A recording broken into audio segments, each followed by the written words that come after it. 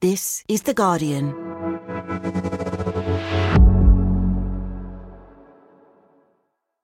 Hi Pod fans, Max here. Hope you're well. It's time for an episode of The Guardian Women's Football Weekly as we prepare to shove the Women's World Cup down your throat.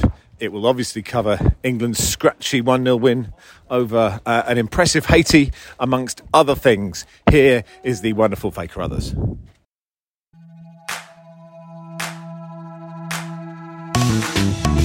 Hello, I'm Faye Carruthers and welcome to The Guardian Women's Football Weekly. Well, that was slightly underwhelming, wasn't it? But England did get the win. Their opening World Cup match against Haiti ended 1-0 thanks to a Georgia Stanway retaken penalty.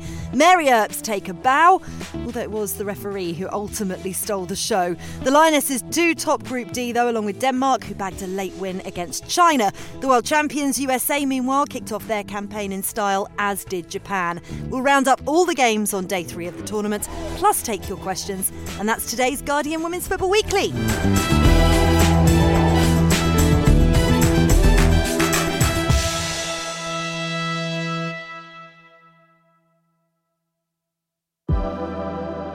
Women's Football Weekly is supported by Google Pixel, the only phone engineered by Google and proud partner of the England teams. Search Google Store to find out more.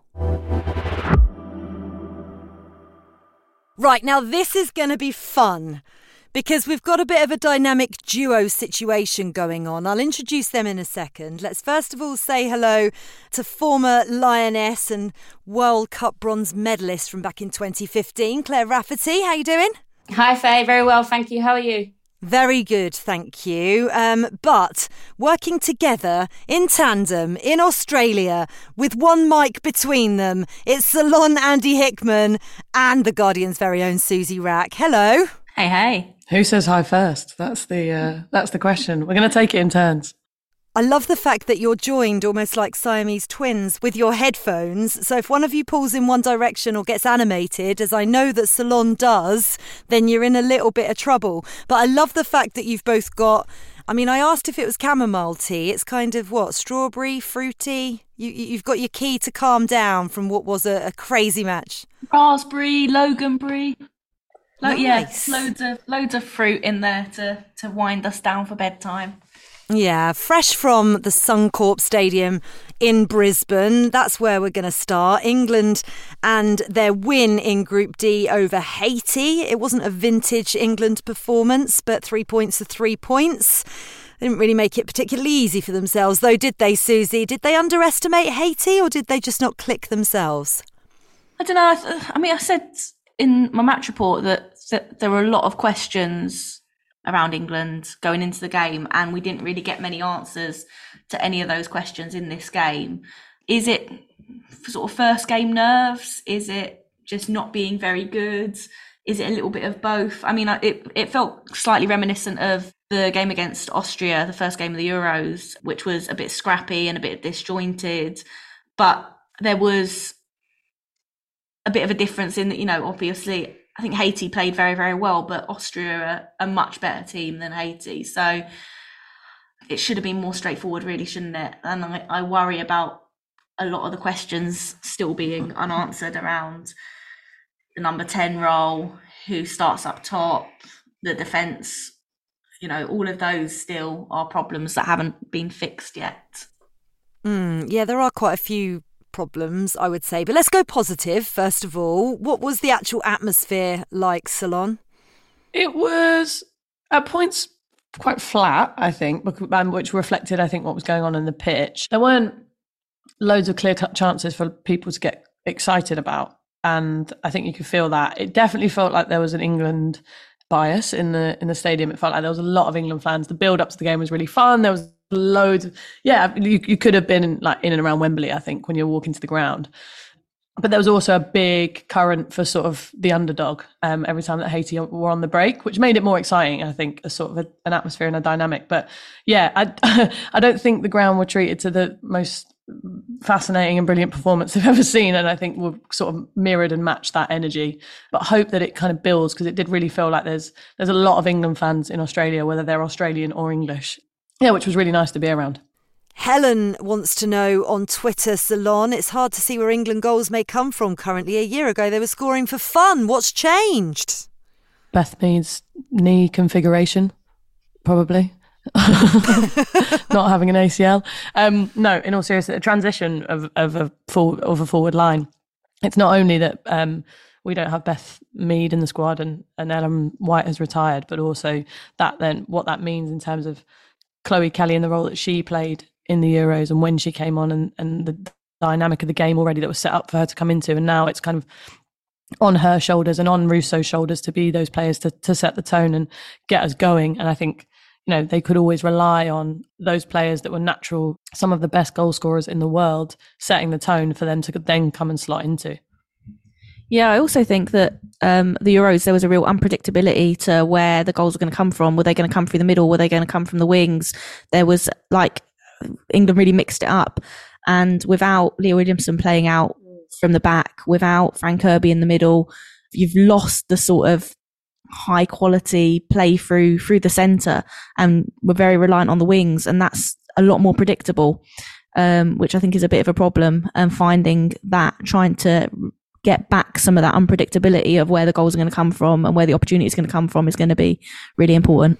Yeah, and the build-up to this, Raf, all the talk was about the fact England hadn't scored in their last 3 games and they still haven't scored from open play. Sarina Wiegman said after the game that they need to finish their chances. She obviously didn't mention any names. She's not that type of coach, but people are going to assume the responsibility falls on the shoulders of Alessia Russo. Is she the right type of striker? Was she the right player to start this game, or does Rachel Daly stake a good claim to start the next one? You know what? I think Rachel Daly now has, a claim to that starting position based on the way that we played and based on the way we all predicted England to play with the crosses into the box. Rachel Daly is better in the air for me than Alessia Russo. However, I still think there are questions that we were asked at the beginning of the game that we still need answering and want answering. And I think the way that we played was predictable. And I think that was crying out for Rachel Daly. And I think if we're going to maintain that way of play, then she needs to start. I'm going to try and go chronologically, but actually, Susie, you've got something to add on that.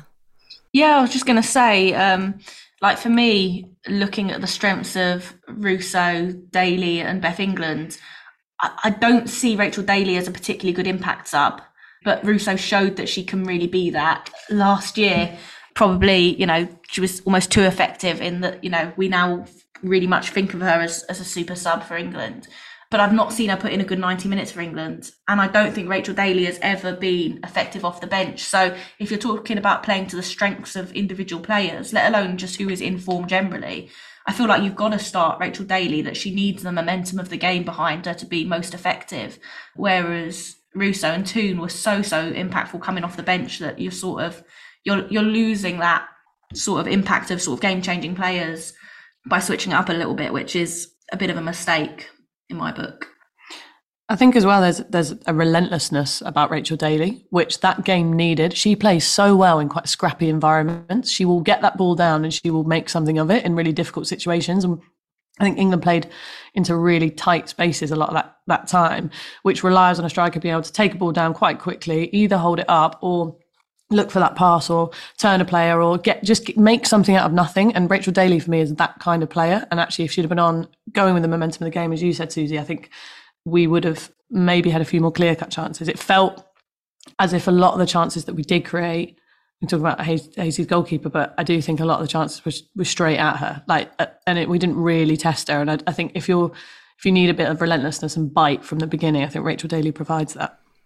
However, she is versatile, as we know, and she played at left-back during the Euros, so you could start her at left-back and then move her up top. And from a former full-back's point of view, Raf, what did you make of that back line and the decisions made? Because when the team sheet first came out and we all saw Jess Carter and Alex Greenwood, we assumed, wrongly, that Alex Greenwood would be playing centre-back and Jess Carter would be playing left-back, and that was not the case. How did it work for you? How could it have gone better? Look, I think the whole game, I was watching that back line thinking, these are the four that need to be starting the play. They need to be driving with intensity. And I just felt like it just looked disjointed from the beginning. I feel like the players were getting dragged out of position, miscommunications, few occasions. There was Bright and Lucy Bronze going for the same balls that were allowing Haiti to counter on us. But I think in terms of Jess Carter and Bright, that's what I called before the game, and that's what I wanted to see given their relationship at Chelsea. However, in hindsight, I think that can't be the same going forward. I'd like to see Greenwood now in the middle, Daly maybe at the left back if she's not going to start in the number 9 position, and potentially looking at using Carter off the bench. Yeah, that would be my preference, personally. I said we were going to go through chronologically. I'm going to try and do that, but I know what we're like. We're all over the place and we'll jump left, right and centre, I'm sure. But let's talk about the penalty shout in the first half for what we thought was a challenge on Chloe Kelly by Pierre-Louis. However, actually, Alessia Russo had fouled a player in the build-up, so a free kick was awarded to Haiti instead. Pierre-Louis was then still booked for the challenge, which, by the way, had that Alessia Russo foul not happened, should potentially have been a red, but should it have been a penalty, and should, after being called back, Pierre-Louise have been booked for the challenge made after the foul. And by the way, Alessia Russo was also booked as well. I felt like the referee there was a lot going on, Susie. I thought the Russo challenge was a little bit soft, but I've been well and truly taken down a peg or two in that opinion on Twitter. Like a lot of fans not very happy with my opinion on that, saying it was a clear-cut foul. So maybe what do I know? I mean, it's not the best view from the press box. It was a foul, to be fair. It was, but it wasn't a yellow card. Definitely not a yellow card. She was falling, and I think there's a little bit of leeway there. For me, the tackle on Chloe Kelly was really, really dangerous. Could have been a leg breaker. Really brutal. Studs right down. You saw the massive gash she had on her leg afterwards. I don't necessarily think that player should have been on the pitch. I know it's complicated by the fact that, if you're pulling it back, you can't necessarily give the cards that you need to and stuff. But there's something not quite right about that rule, right? Like, it's a reckless challenge. She's got a, kind of almost 20-inch gash down her leg. I wasn't that impressed. I feel like that's not something that should be allowed to happen, and then the player be allowed to stay on the pitch. Yeah, soon after England did get their penalty though, Bachiba Louis reaching up and touching the ball after a cross came in. It was the most bizarre piece of defending I think I've ever seen, Salon, and a clear-cut penalty. Yeah, definitely. And I think a big sigh of relief amongst the whole ground of England fans at that point, and everyone watching at home, I imagine, because it didn't feel like we were going to score in any other way. And then you'd had a penalty denied in a tournament where penalties have been sort of handed out willy-nilly at this point. And then getting that penalty was a real saving for England at that point. I thought when Georgia took the first one, I was like, ooh, taking it straight away again is always a bit of a gamble, I think, because do you go in the same spot? Do you mix it up? Do you go somewhere else? How does it get in your head? All that sort of stuff. So fair play to her for taking the second one and burying it, because I couldn't really see her scoring in any other way. But I think that was a real moment of relief for all of us and them, I think, on the pitch. And I actually thought that would be the moment where, we score one and then the floodgates open and relax a bit, and you see the kind of football that we all wanted to see or saw last summer. But it feels, at this point, we're definitely not there yet, and there's a lot of things we still need to work out, I think, over the next couple of days, I guess.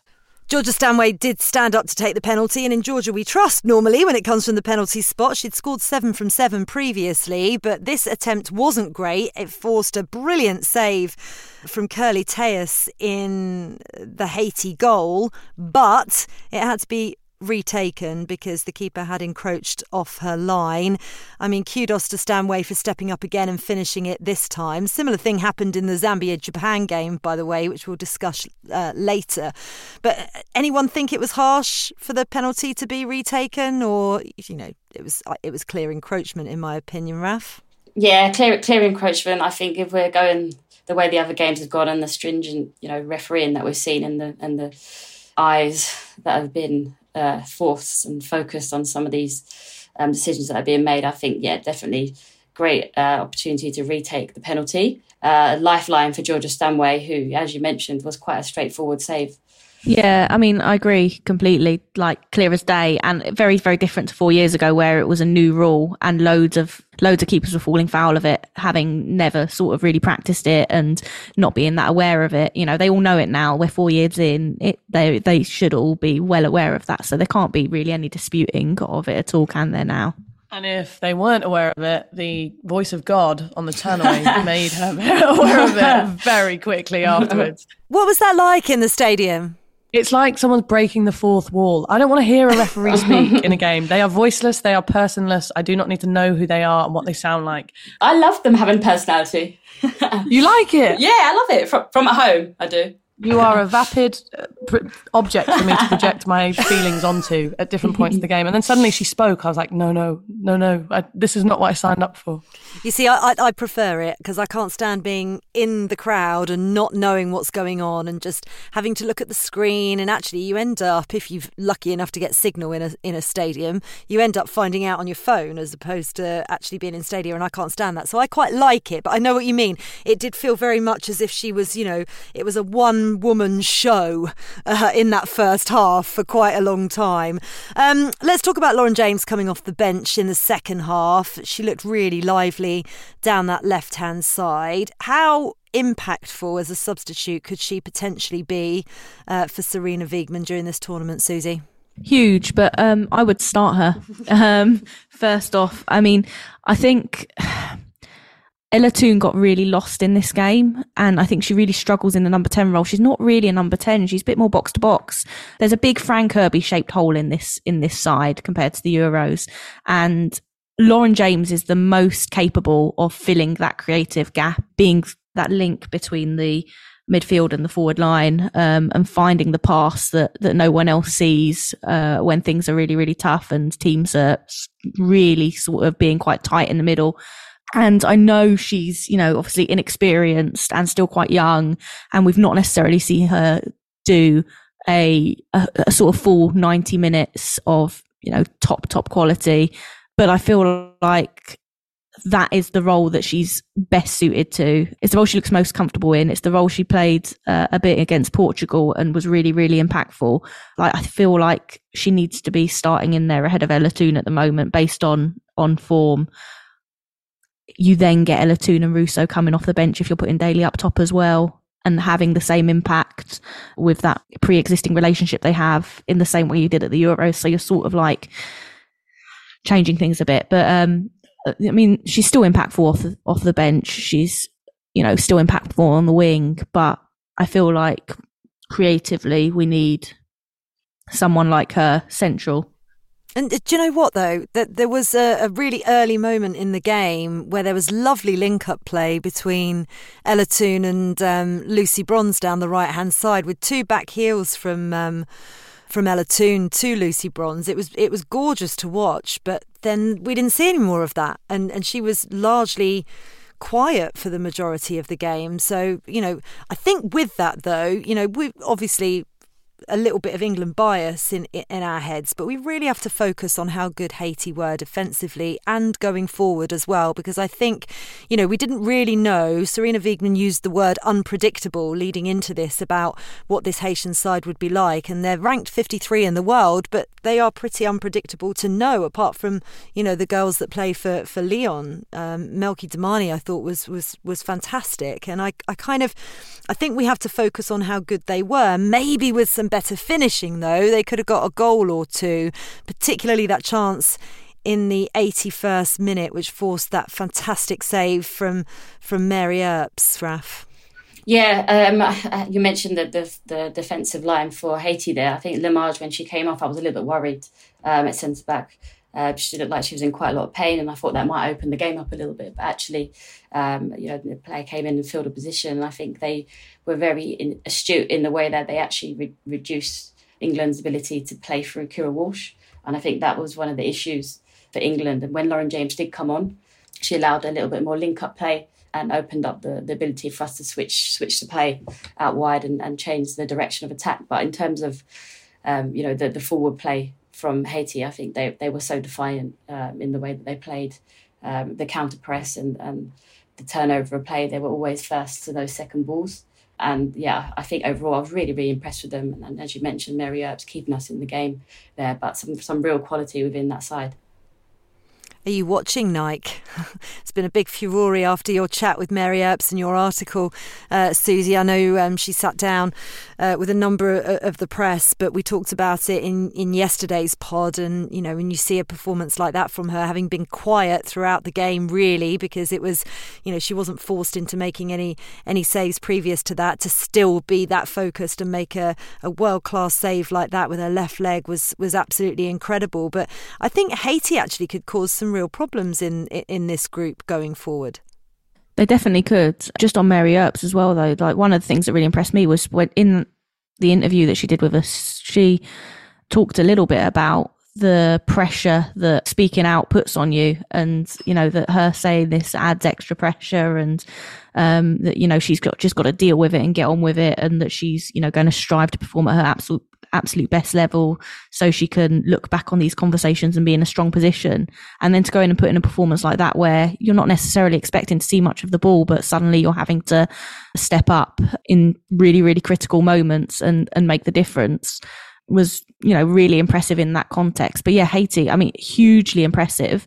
I was saying earlier on that I think a lot of the debutantes have really surprised me. And weirdly, the one that everyone sort of had the eye on, Zambia, as sort of the ones who really struggled. But, you know, you look at, obviously they've got a lot of off-pitch problems, but, you know, you look at like Vietnam and, you know, Costa Rica and stuff, and they've not had the, you know, the massive score lines that you saw in 2019. And I think there has been a little bit of a shift, and Haiti's performance is probably the standout of those, because they really, you know, if they had got a point out of this game, it would have been deserved. Also, they're sort of an example of what it means to play against England now as well. And I don't just say that as like some sort of Western bias, but when you rise like England did, and also everyone is looking at you, everyone is writing about you, how you play is analysed in so many different ways. There's a lot more data and information to then set up and prepare against. You combine that with then the kind of mentality of, we're playing against England, we really want to get a result here, and we need to silence them and shut them down however we can. And often what we've seen is teams sitting deep, being really gritty, really physical against us, and stifling us as much as possible, and then trying to play on the break. And they did that fantastically today. Their chances were really, really good, but it was just clearly excellent preparation against us, combined with that kind of attitude and mentality of, we are going to kick them. There was a lot of fouls. Well, maybe not as many fouls, but really aggressive challenges, which the England girls looked a little bit like shocked by, right? It's like they didn't have as much time on the ball that they maybe thought they might have been able to have. And I think that's what we do. We've come to expect that now. And I think we need to be better at responding to teams like that. Yeah, and Sarina Wiegman said at the end she was relieved when the final whistle finally went, which actually we haven't even said that either, because that was all very strange. The referee was like, I was the centre of attention in the first half, I want to be centre of attention in the second half. No, she didn't do that. That wasn't her point. Do we even know what happened? No, we don't. What happened? I think there was a drop ball. It looked like a free kick. I think somebody in the crowd might have blown the whistle. No, I think she blew her whistle 3 times, right? Oh. I thought she'd realised that she hadn't played the free kick to then blow the whistle, so she had to play. I don't know. I got up out my seat anyway. I went to go make a cup of tea and it was still playing. I thought, People started leaving. Everyone just went, started clapping and leaving, and then the ball was just...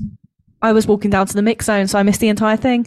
Oh, well, it was a sight to behold anyway. But the game did end, and as I say, Sarina Wiegman was relieved. By the way, I think Haiti definitely won over a few hearts there. And if you want to find out a little bit more about each of the nations participating in this World Cup, be sure to check out the Guardian Women's World Cup 2023 Teams Guide.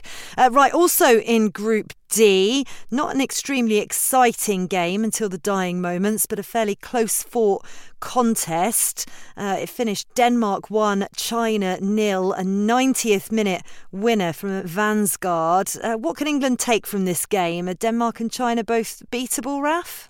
Yeah, definitely. I think, China stifled Denmark in the first half. I was watching it. It wasn't the most entertaining game because of that. I think tactically China got it right in terms of nullifying the threats. Pernille Harder was struggling to get on the ball. I think that the game was calling out for Brun to come in, which she did in the second half. China just lacked any final product, but they were great at, reducing the threats, keeping the pitch narrow, but there wasn't much spark in terms of creativity. So I think it's going to be different games than we've seen against Haiti, but ones that might be more suited to how England play. Yeah, Amelie Vansgaard with the header. In the end. It was a controversial goal though, Susie. I know that you might not have, had chance to see it live, but I know you've watched the replay back. It could potentially have been given as offside, with Savecki running towards the ball as it passed Huan Zhu into China's net. Should it have been offside? I mean, my first instinct watching the replay is yes, because two players that are sort of racing through, the one who was offside, are both like in the way of the goalkeeper's view. Like they're they're not obviously directly interfering with the ball, but they're right in the line of sight of the goalkeeper. And for me, that's a big issue, like regardless of whether they're sort of moving through the air or whatever it be. Like if you can't see where the ball is going, you can't adjust your position at all. So in that sense, like potentially, yeah, like I can see why it could be given either way as well, though, because it does bounce. She is diving. But I just think it's very unfair on the goalkeeper. I don't think we give goalkeepers enough to go with in situations like that, really. Also, it feels a bit like something's got to be on your side, as in luck, if you're scoring a header from that far out at that pace. Like that goal should not go in usual circumstances. It's funny you say that, though, because I think it was in the beginning of the second half, Hasbo missed an open goal. The ball bounced across the 6-yard box and she should have scored like an open goal. So it's kind of like they had the luck then and then it was taken away from them. Do you want to just go and speak to IFAB and get all the laws changed so yeah. that every single game is fair for both teams, the lot of you? No, but I know what you're saying, though. Sometimes you do have to, feel for the goalkeepers in those positions when they're surrounded by so many players. It's difficult. Very difficult.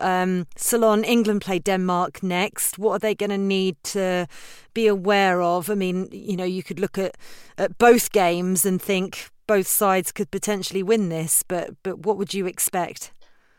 Well, I've actually got, in my predictions, I've got England coming second in the group. Oh. I know, shock. Wow. And I think it's probably down to a lack of goal scoring. And I think Denmark will bag more goals, although I'm not sure now after both. Well, I'm more firm in my predictions on England, but maybe less firm on the predictions on Denmark. No, it's going to be obviously probably the most important game of the group. Not to write off China or Haiti at this point, but I do think, it will be a real teller. But then I think there's something about when England are playing against teams who are more expansive or move the ball around a bit more. I think we do then play better. It's the age-old thing of when you play, against a better team, you tend to play better against them. And I think that will be our test and hopefully we'll answer some of those questions, Susie, that you're arguing are still very much unanswered, as they are, I think. Yeah, and I'm very relieved, Salon, but I think we maybe need to educate Raf as to the predictions of this pod are very rarely accurate, Raf. So hopefully Salon is true to form there and totally wrong. Right, that's it for part one. We'll be back shortly to discuss USA's first game of the tournament and Zambia's first ever World Cup match.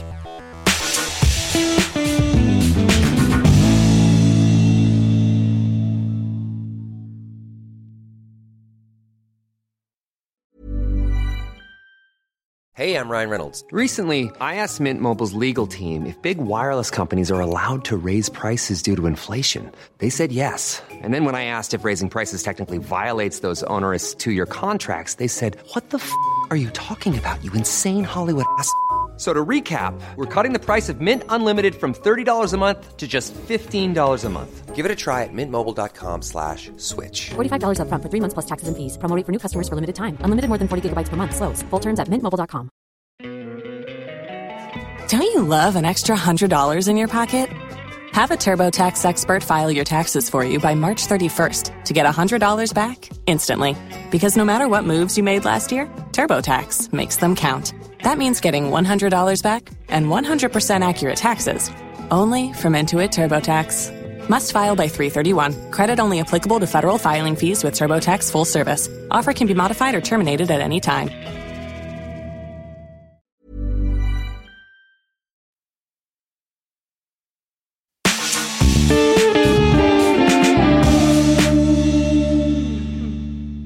Welcome back to part 2 of the Guardian Women's Football Weekly. Right, let's take a look at Group E, and the world champions got their World Cup defence underway against Vietnam. It was a 3-0 victory in the end. Before we dissect this one, we have a voice note from the Guardian's Jeff Kassouf. Jeff Kassouf here at Eden Park in Auckland, New Zealand, where the United States has just begun their 2023 World Cup campaign and title defense, and what they hope is an historic three-peat with a 3-0 victory over Vietnam. Sophia Smith scored twice in the first half in her World Cup debut and then assisted Lindsey Horan's goal in the second half as the U.S. cruised past a Vietnam team that failed to even register a shot and played in a 5-back in an ultra-low block. U.S. head coach Vlatko Nanofsky rolled out a starting 11 that had never played together before in a competitive match, and that included Julie Ertz returning to her old center-back position alongside Naomi Girma, and a surprise start in the number 10 role for Savannah DeMello. DeMello was deputizing for Rose Lavelle, who had been injured and dealing with a knee injury for the past 3 months. But in further good news for the U.S., Lavelle entered the match just after the hour mark alongside Megan Rapinoe, and the two nearly combined for a goal minutes later. Lavelle then rattled the crossbar on a shot of her own. After the match, she said she felt great, and she certainly looked it on the pitch. The U.S. attempted 27 shots, but put only 8 on frame, and that was an area afterward where Ananovsky said he'd like to see some improvement. Among those finishing issues was a penalty kick just before halftime, which Alex Morgan struck low and right up the middle, and it was saved. Overall, though, it was a good match for the U.S. and a good one to get out of the way. 6 of the 11 starters had never played in the World Cup before, and there was talk afterward, even from the very confident Sophia Smith. She did admit there were some nerves. With that match behind them, the Americans now turn to next week, where on Thursday local time, they have a 2019 final rematch with the Netherlands in a match that is expected to decide Group E. On Saturday here at Eden Park, it was mission accomplished against Vietnam. They've got their victory, and they hope the first of 6 to come. Brilliant stuff. Thank you very much to Jeff Kassouf for that very in-depth analysis of the USA's match. We'll talk about that Netherlands game very shortly. But Susie, USA seen by many as the favourites for this tournament. 71% possession, 22 shots on goal. As Jeff said, none for Vietnam. What did you make of this? Yeah, I mean, it was a routine victory, but at the same time, it wasn't quite as swaggering and free-flowing as I thought it would be. I actually thought it was slightly disappointing from a US perspective, and I've seen a few fans say similar. I think that's maybe not fair, given that there are so many new players within that starting 11, that they're still forming relationships, that they're sort of very much a team in transition. You know, they've still got Megan Rapinoe and Alex Morgan and some of those more experienced players around the side, almost ushering in the new generation in this tournament and sort of coaching them in the US way of being at a World Cup. So I think it was an impressive performance given all of those things. And just Sophia Smith is just an absolute delight to watch. Just so incredibly talented, plays with such freedom and confidence. And yeah, like could do something really, really special at her first World Cup in a like really exciting way to watch. Early shout for Player of the Tournament Golden Boot winner, Raf, for you?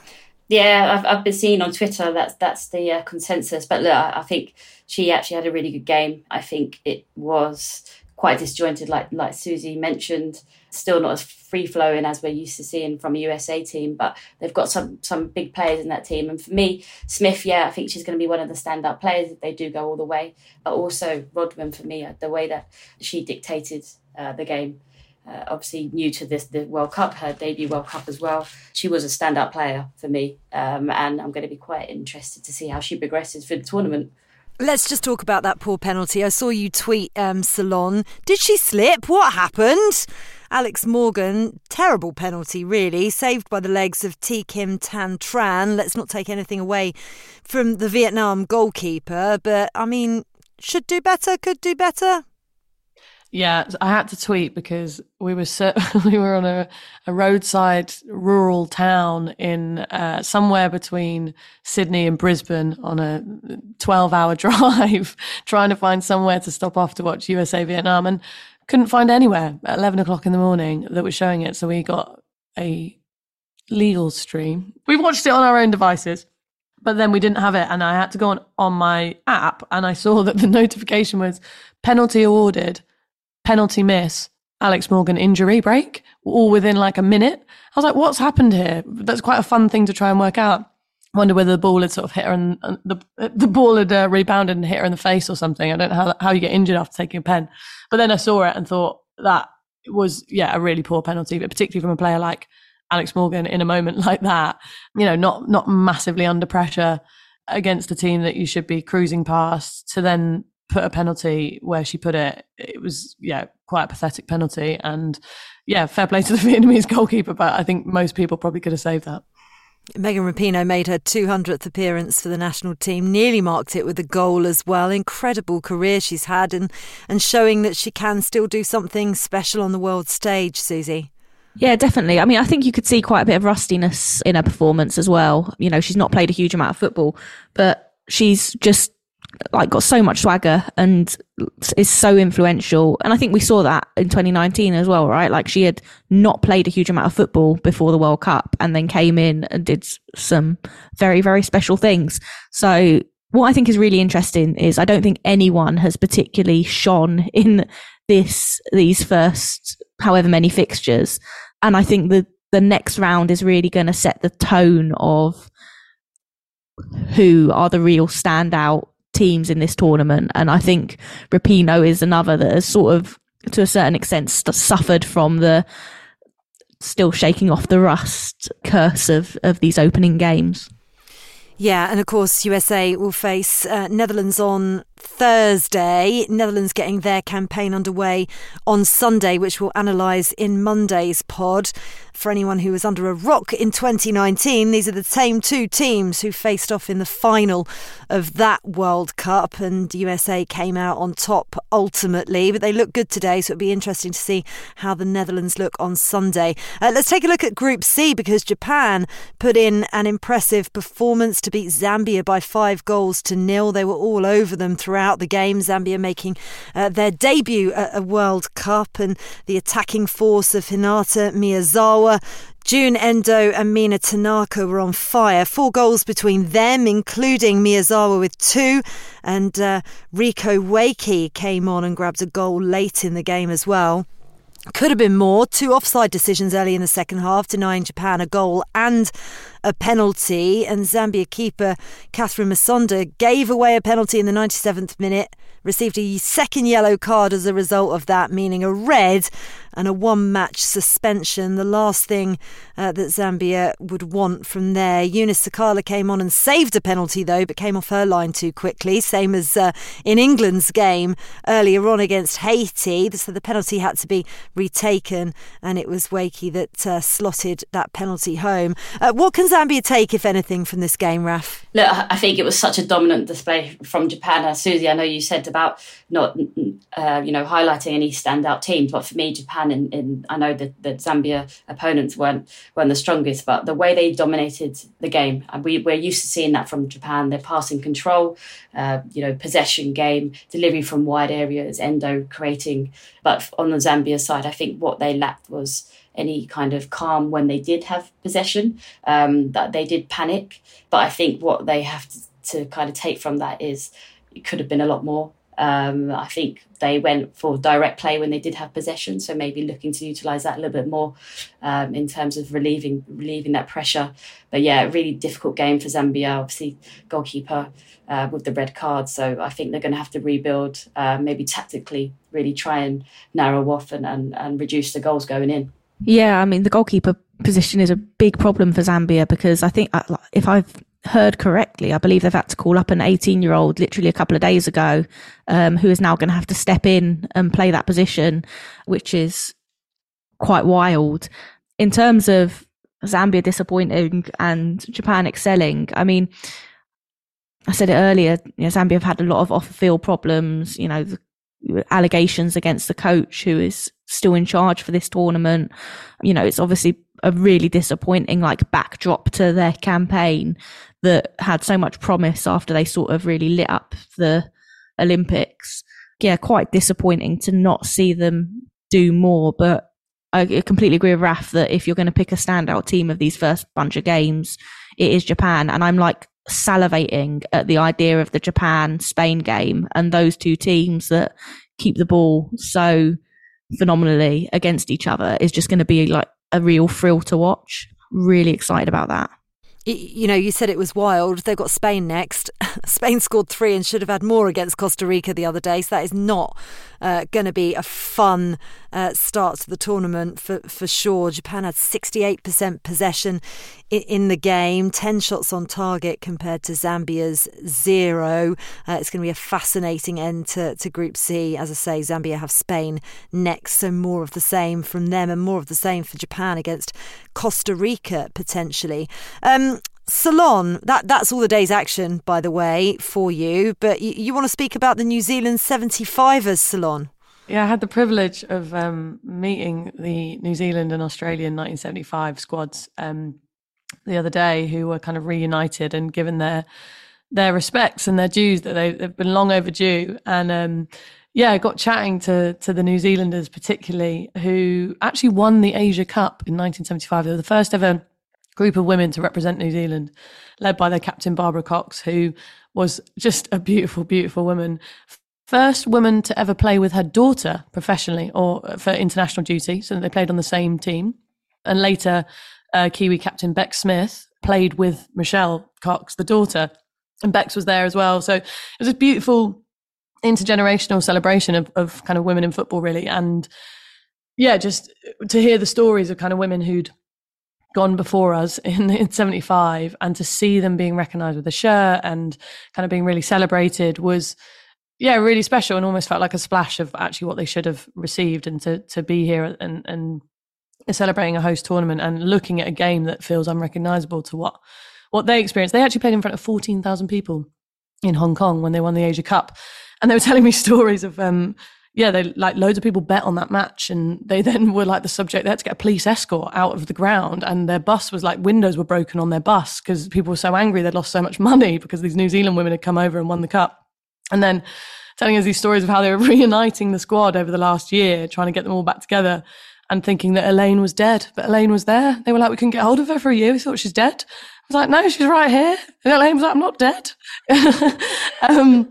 And then they were playing a game of walking football against Australia. But I really, really warmed to the New Zealand women and just felt in awe of kind of everything that they'd done over those last 58 years to further the game and the things they had to go through to be able to play. And it just made it made me feel really humble and grateful to be, in these host nations enjoying a tournament that is theirs, really. It kind of belongs to them. And how incredible that they get to see, the 50,000 or so that were packed into Eden Park for the opening game of the tournament, that they started that progress off in the first place. That's absolutely incredible. Right, that's it. Ceylon, lovely to see you as always, rocking that Lionesses away shirt from the European Championships that I remember borrowing at that hotel that we did the final recording after the final. This has got all the vibes, you and Susie together in a kitchen of that we did in a bedroom in a Premier Inn just outside of Wembley. But you've got tea. We have to recreate it. Well, you've got tea instead of beer, which I'm very disappointed with you about. Well, give us just under a month. Sunday, 20th of August, some hotel room in Sydney, and I'm sure that these teas will be swapped for beers. I will be joining you, I hope. Susie, always a pleasure. Get some sleep. Likewise, got a flight tomorrow. Oh, safe journey. Raf, see you soon. See you soon, Faye. Thanks, everyone. We'll be back on Monday to discuss all bar one of the first round of group games, including Netherlands, Portugal, France, Jamaica and Germany versus Morocco. And remember, you can keep in touch throughout the tournament by emailing Women's Football Weekly at theguardian.com. Women's Football Weekly is produced by Silas Gray, music composition was by Laura Iredale, and our executive producer is Sal Ahmed.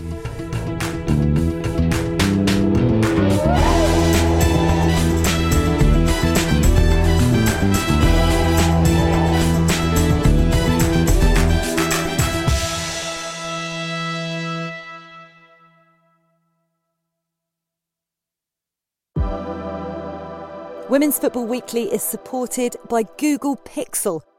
With its incredible camera and AI-powered technology, Google Pixel is bringing fans closer to the game this summer. Search Google Store to find out more. This is The Guardian.